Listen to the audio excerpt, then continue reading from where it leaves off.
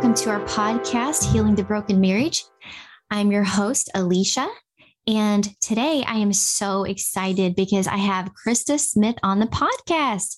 So for those of you who don't know, Christa is an author who released a new book in 2021 called Singled Out in a Couple's World. She travels all over ministering alongside her husband, Sean Smith. Christa's passion for the Lord pours out of her as she delivers what she hears from the Holy Spirit with power, accuracy, and humor. Christa and her husband, Sean, also have a podcast out called Keep It 100 that will help equip you to deepen your connection with God. So please go check out their podcast.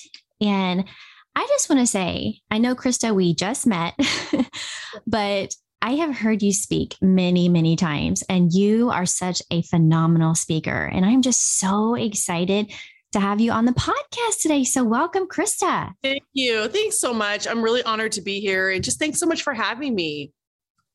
Yeah, I'm really excited about this conversation because it's one that we have not had yet. And I think it is so needed right now. So definitely. So our podcast is aimed towards couples primarily, but I really wanted to bring you on to speak to those who are maybe desiring to be in a relationship or marriage, or maybe, they are divorced and they're looking to move forward. And I know a lot of times the waiting period can be so hard because we live in this culture of fast, quick, next day, you get everything immediate. And Absolutely. Waiting is so hard. And for a lot of us, but in relationships or seeking out a relationship, the word wait can feel like a cuss word. And I know I have kids. And so when you tell a toddler to wait, it's like a tantrum occurs at that point. So I know from hearing your story, you went through nearly a 20-year waiting period before you got married. And I know that is, by no way what God will have everyone do, but your journey was deliberate and intentional. And I was just wondering if you could talk about that a little bit. Absolutely. I think for me, the power of waiting has not been something that I've wanted to be an expert at, but it's just been something that the Lord has invited me into. And I think that it's a really important part of everyone's process of allowing the Lord to write your story. And I think for me, it's really become fundamental and even built the foundation for my walk with Jesus. So I'm going to give people a little bit of my backstory for those that don't know, because there's probably a lot of listeners that maybe haven't read my book or don't know anything about me. And I just kind of want to share my story and my journey. And like Elisha said, it's in no way a reflection of like what God's going to do with everyone, but it's simply my story. And it's kind of like, just my picture of what God's done in my life. And so when I was 19 years old, I said a prayer, and I was praying this prayer at college because I was super disappointed, if I'm honest, because I liked this guy and he ended up pursuing my friend. She lived across the hall from me. And I was just super disappointed because I thought we were going to come back and date our sophomore year of college. And in fact, that wasn't going to happen. And so in disappointment, but yet wanting God, because I loved God. I was 19 years old. I loved God. I was serving God, but I was just, I was a bit heartbroken. And I went on a walk with the Lord, and I said this simple prayer. And I said, Jesus, I give you my heart, guard it, shield it, give it back to me when I have permission to give it away. Because I really believe in walking in a surrendered place with the Lord. And so I don't want to move ahead of him. I want him to write my story. And that was my desire at 19 years old. What I didn't know, Elisha, was it would be 20 years before I got married. And so I didn't know at 19 years old, right? Do you pray prayers and God's like, all right, and I had a choice though to stay in that process. And I think that's what's really important for people to understand is we pray prayers, we pray them with sincerity, but the Lord is saying, okay, like I'm going to allow you to walk that out. And although my story is probably a bit different than what other people will have to walk through, I saw such purpose in it, because what it created in me, Elisha, was a dependence on the Lord that I would have never tapped into had I not waited on God. And so for the next 19 years, whenever there was someone that would pursue me and let me just set an accurate picture. There were like years that no one would pursue me. And then there would be all of a sudden 2 or 3 guys at one time, that type of thing. So it was like wilderness and then opportunity and then wilderness. So I want to paint an accurate picture. It was very much just a trusting process. And the trust happens in layers with the Lord. I don't feel like it's just one moment that we trust God. I think it's layers of trusting, layers of surrender. Yes. I think it's very much a process. And that was very much my story. And so in 19 years, I would have guys pursue me, Elisha, and then I would go to the Lord and he would be like, no, I would get an absolute no. And I knew it was a no. And so I would be like, okay, if God's not on it, I don't want it. Right. I had the privilege. And I think this is one of the gifts the Lord gave me in order to sustain me for the waiting. And I think the Lord gives gifts and grace in order to sustain people for what he's asking of them. For me, my parents were actually happily married and I was blessed. Oh my gosh, what a gift to be raised in a home where I saw marriage and I saw the joy of marriage and I saw the friendship of marriage. Right. And so I wanted that. I knew what was possible, but I also had friends that married that were miserable. I had friends, parents and families that I would stay the night at their house and they just weren't happy. So I saw super unhappy marriages and families. And I saw really happy marriages and family. And so I just made this resolve within me of like, I'm not settling for anything that isn't going to be like happy and joy. And although even with the best of marriages, you're going to have, life happens and circumstances happen, but I knew God wanted to give me an awesome marriage, but I knew it was going to be a God story. Right. So it wasn't until Sean that when he asked me out for our first date, I went to the Lord and I said, Jesus, because remember 19 years, I've heard no, no, no, no. Right. And I go to the Lord after Sean's asked me out and I hear yes. And I'm like, oh my gosh, am I hearing this because I want to go out with him so bad? Right. I just thought he was amazing. And I was like, oh, I would love to go on a date with him. So I took it to my parents because I knew they were for me and trusted me, or, they believe in me and they have my best interest in mind. And they were like, hey, if you feel a yes, because we've never heard you say that. If you feel like you heard a yes, go for it, see what Jesus does with it. So it was this really beautiful story of waiting on God. And then the Lord brought me truly the greatest gift of my life. And to date, it's the gift that keeps on giving. I have the marriage I've always wanted. And I feel so grateful, grateful. I married the most phenomenal man. I mean, he's the kindest soul I know. He is so gracious and so kind. And I genuinely believe I wouldn't be able to steward the marriage that I've been given, the gift I've been given. Right. And this is my story, had I not gone through the refining process with the Lord. He did such a work in me.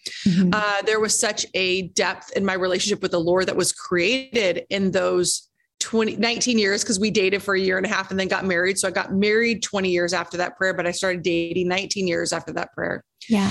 And I wouldn't be the woman that I am. I wouldn't be the wife that I am. I wouldn't know how to steward it to the degree I've known how to steward it, had that work and relationship with the Lord not been established within me. So I simply say that for listeners, that are listening to the podcast today, to embrace the gift of singleness, which I know those words are not used simultaneously typically, but my singleness actually has been one of my greatest gifts because of what it gave me with the Lord.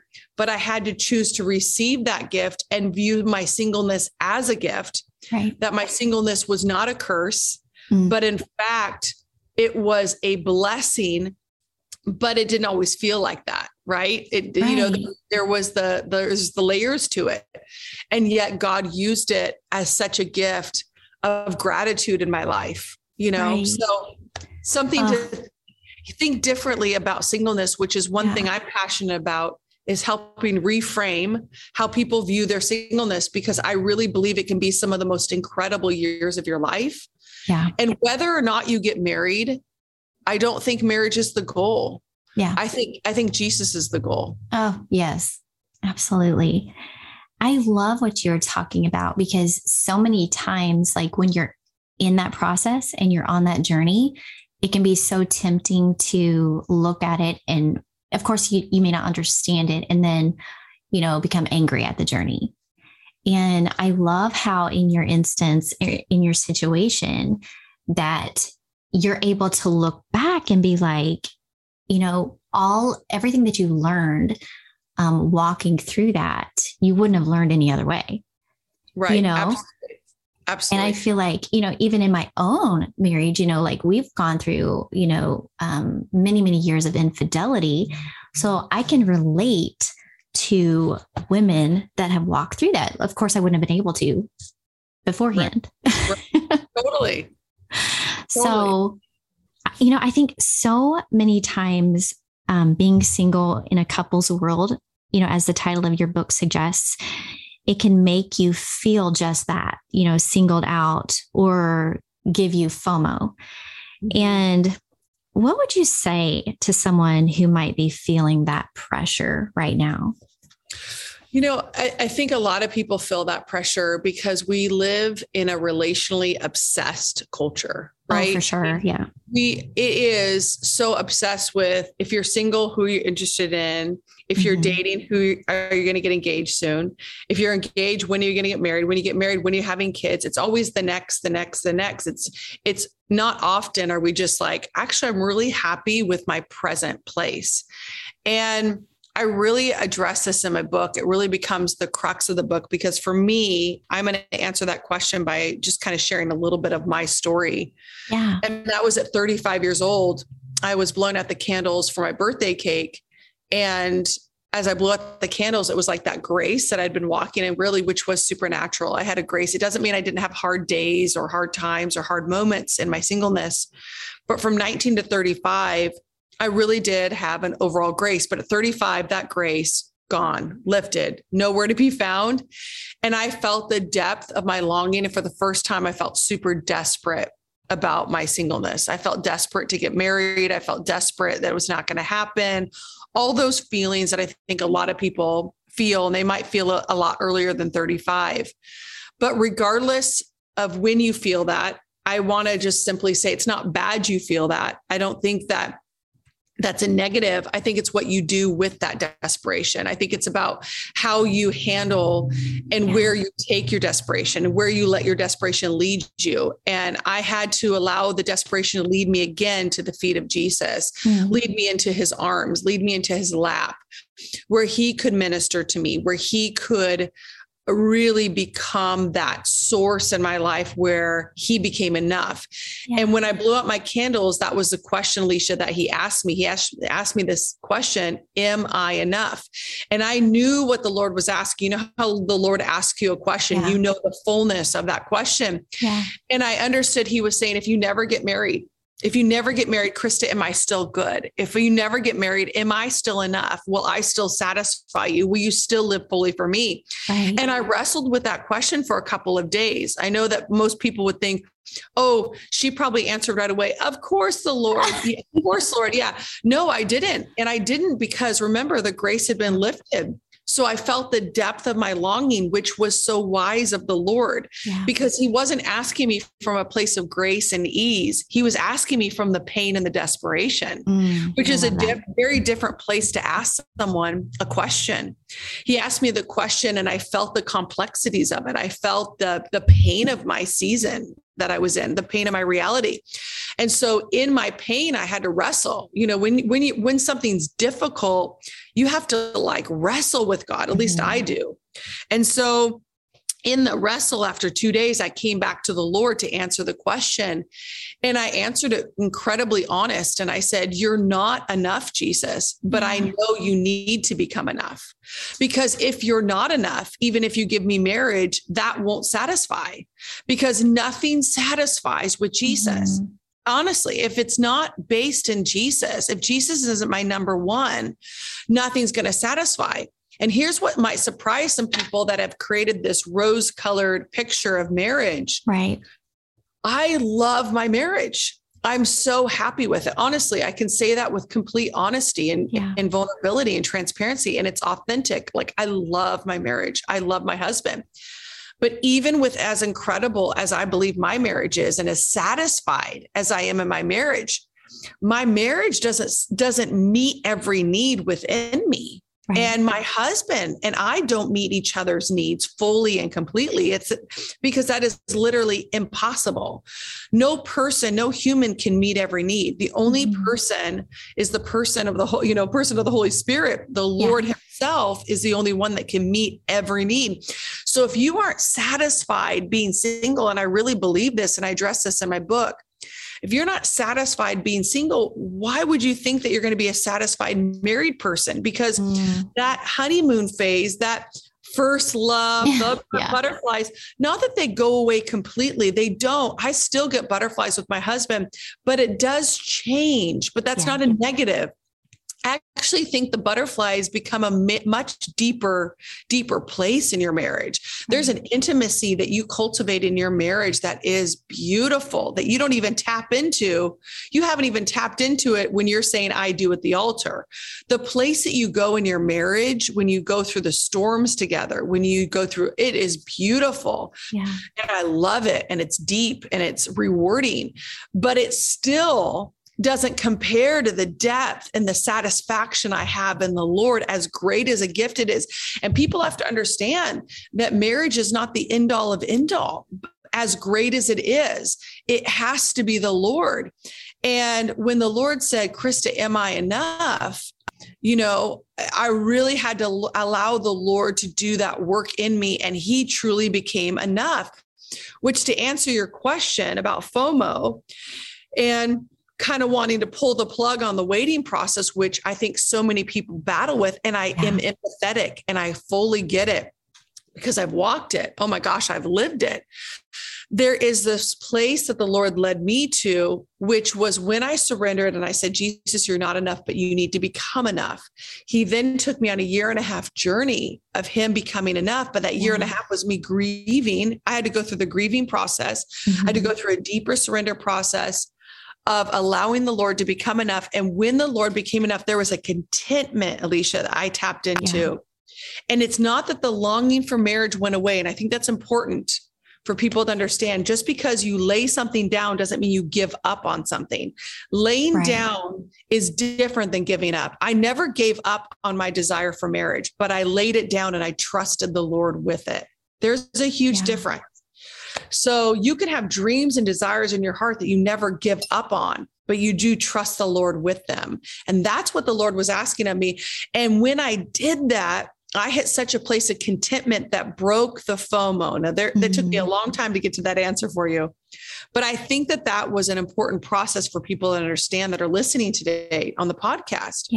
That I hit this place of contentment in the Lord where he truly became enough, that it broke that desire within me to make it happen myself. That doesn't mean I don't have to have, the Lord did ask me to reach out to Sean. And, there was a partnership in my own story with Sean. And I think that's awesome. But I think there's also a surrender that says, Jesus, I just trust you with it. I'm going to wait on you to write my story. It doesn't mean you're not going to participate in your story, but it does mean you have an invitation to trust God at a deeper place with your story.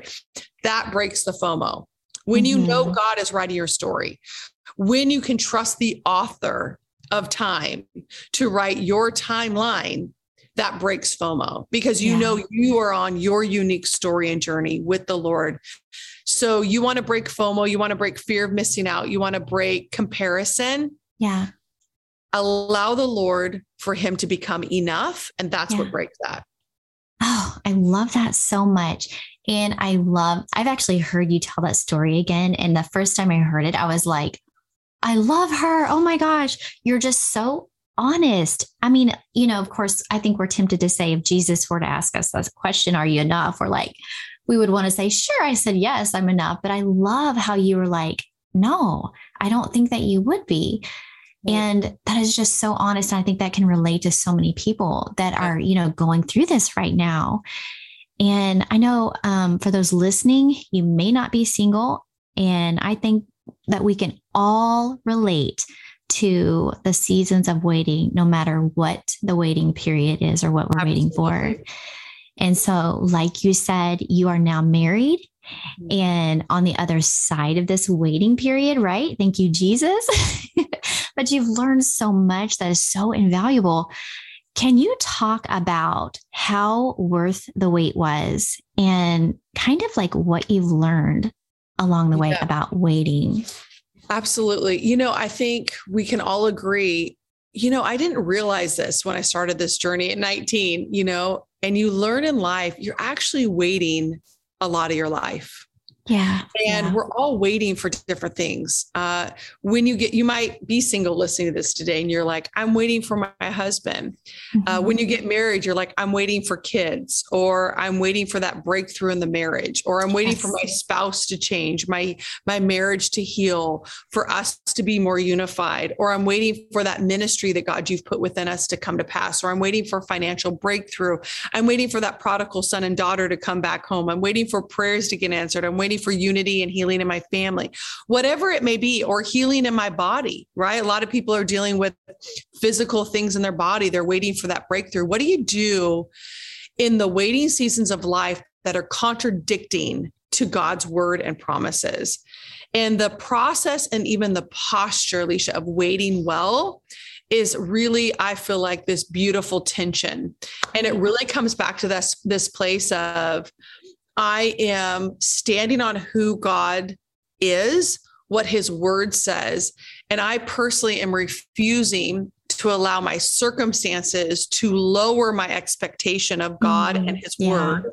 That's good. That I'm going to stand in the gap of that chasm between my reality and what I believe God is declaring, what his promises are over my life. And I'm going to stay in a posture of hope, number one, of faith, number two. And those aren't necessarily in chronological order. It's just kind of how I break it down in my life. Yeah. Because for me, I can't have faith without hope. Hope is my starting point. I have to have hope. And if I don't have hope, I have to get to the Lord to get hope from him. Yes. Because it's hope that fuels my faith. When I have hope, then I have faith. And then I'm like, God, give me scripture. What's your word say? Give me a word. Speak to my spirit. Then I get that word, right, that I stand on. And that's what I'm standing on. And sometimes that looks like prayer, fasting. Sometimes that looks like me declaring. And sometimes that looks like just me worshiping. And sometimes that looks like me just having joy in the midst of hard circumstances. Sometimes our joy is our warfare. Sometimes our peace is warfare, right? That I refuse to be unsettled. I refuse to worry. So waiting for me, I've learned how to tap into joy in the waiting. I've learned how to, and this is not easy. I say this for things I'm even currently waiting for in my own life, right? Breakthroughs I'm still believing for. Promises of God or prophetic words that I'm waiting to still come to pass. And so even though I'm married and fulfilled and love it, there's still dreams in my heart, desires in my heart, and things that I want to see come to pass in my life. And for Sean and I together as husband and wife, dreams that we have, that we're like, God, it's a miracle. It would be a miracle, but we believe God's put that promise on us. And we're standing in faith, believing for it. And yet it's not our current reality. That place of staying sweet in our spirit, and staying connected to God's word, not the report of man, not even allowing the reality, and not that we're living in delusion. I can see things for what they are, but faith supersedes the natural, and it's fueled by God's promises and God's word. And so I stand in a place of hope, and my hope is what fuels my waiting, right? So I think for me, I've just learned the power of hope. I did not understand how key hope is in being able to wait well. It really is the foundation. And my hope comes from who God is. And if I don't have a revelation of God's goodness, that he's actually a kind father and he loves me and you tremendously. And he wants his plans and purposes to come to pass our life more than we do. I love that so much. Comes in. Yes. Oh my gosh. This conversation, I think, is just so amazing. And I really hope that people are just, everything that you're saying, they're just really taking this to heart and applying it, because this conversation really applies to so many areas of your life. It's literally not just, single or desiring to be married or after marriage, just like you're saying, so many different facets of life Absolutely. that this can apply to. And so I just wanted to ask you one more question. What advice would you give to someone right now if they have been in an extended period of waiting? Like you were talking about, how can they hold on to hope and not try to rush into the promise? Totally. When I have lost hope or I'm battling hopelessness, and hope deferred makes the heart sick, right? So when you have had hope for something and you've had a season of extended waiting, and I've gone through this, I've lived this, I've gone through the ebbs and flows of hope, of having massive hope and then going, I have no hope, and it just feels like it's not happening. It's not going to happen. Yeah. There's a few things I do that really help set my heart right again. And I say that verbiage because I feel like it's a posture internally of setting my heart that is connected to a mindset as well. My heart and my mind are two of the most important things that I steward in the area of hope. What am I setting my heart on? What am I meditating on? What's taking up my thoughts? This little 6-inch, and I'm pointing to those that can't see this. I'm pointing to my head right now, and I'm pointing to my forehead, and I'm pointing to my brain, right? That my brain, my mind, my thoughts are such an integral part of my victory.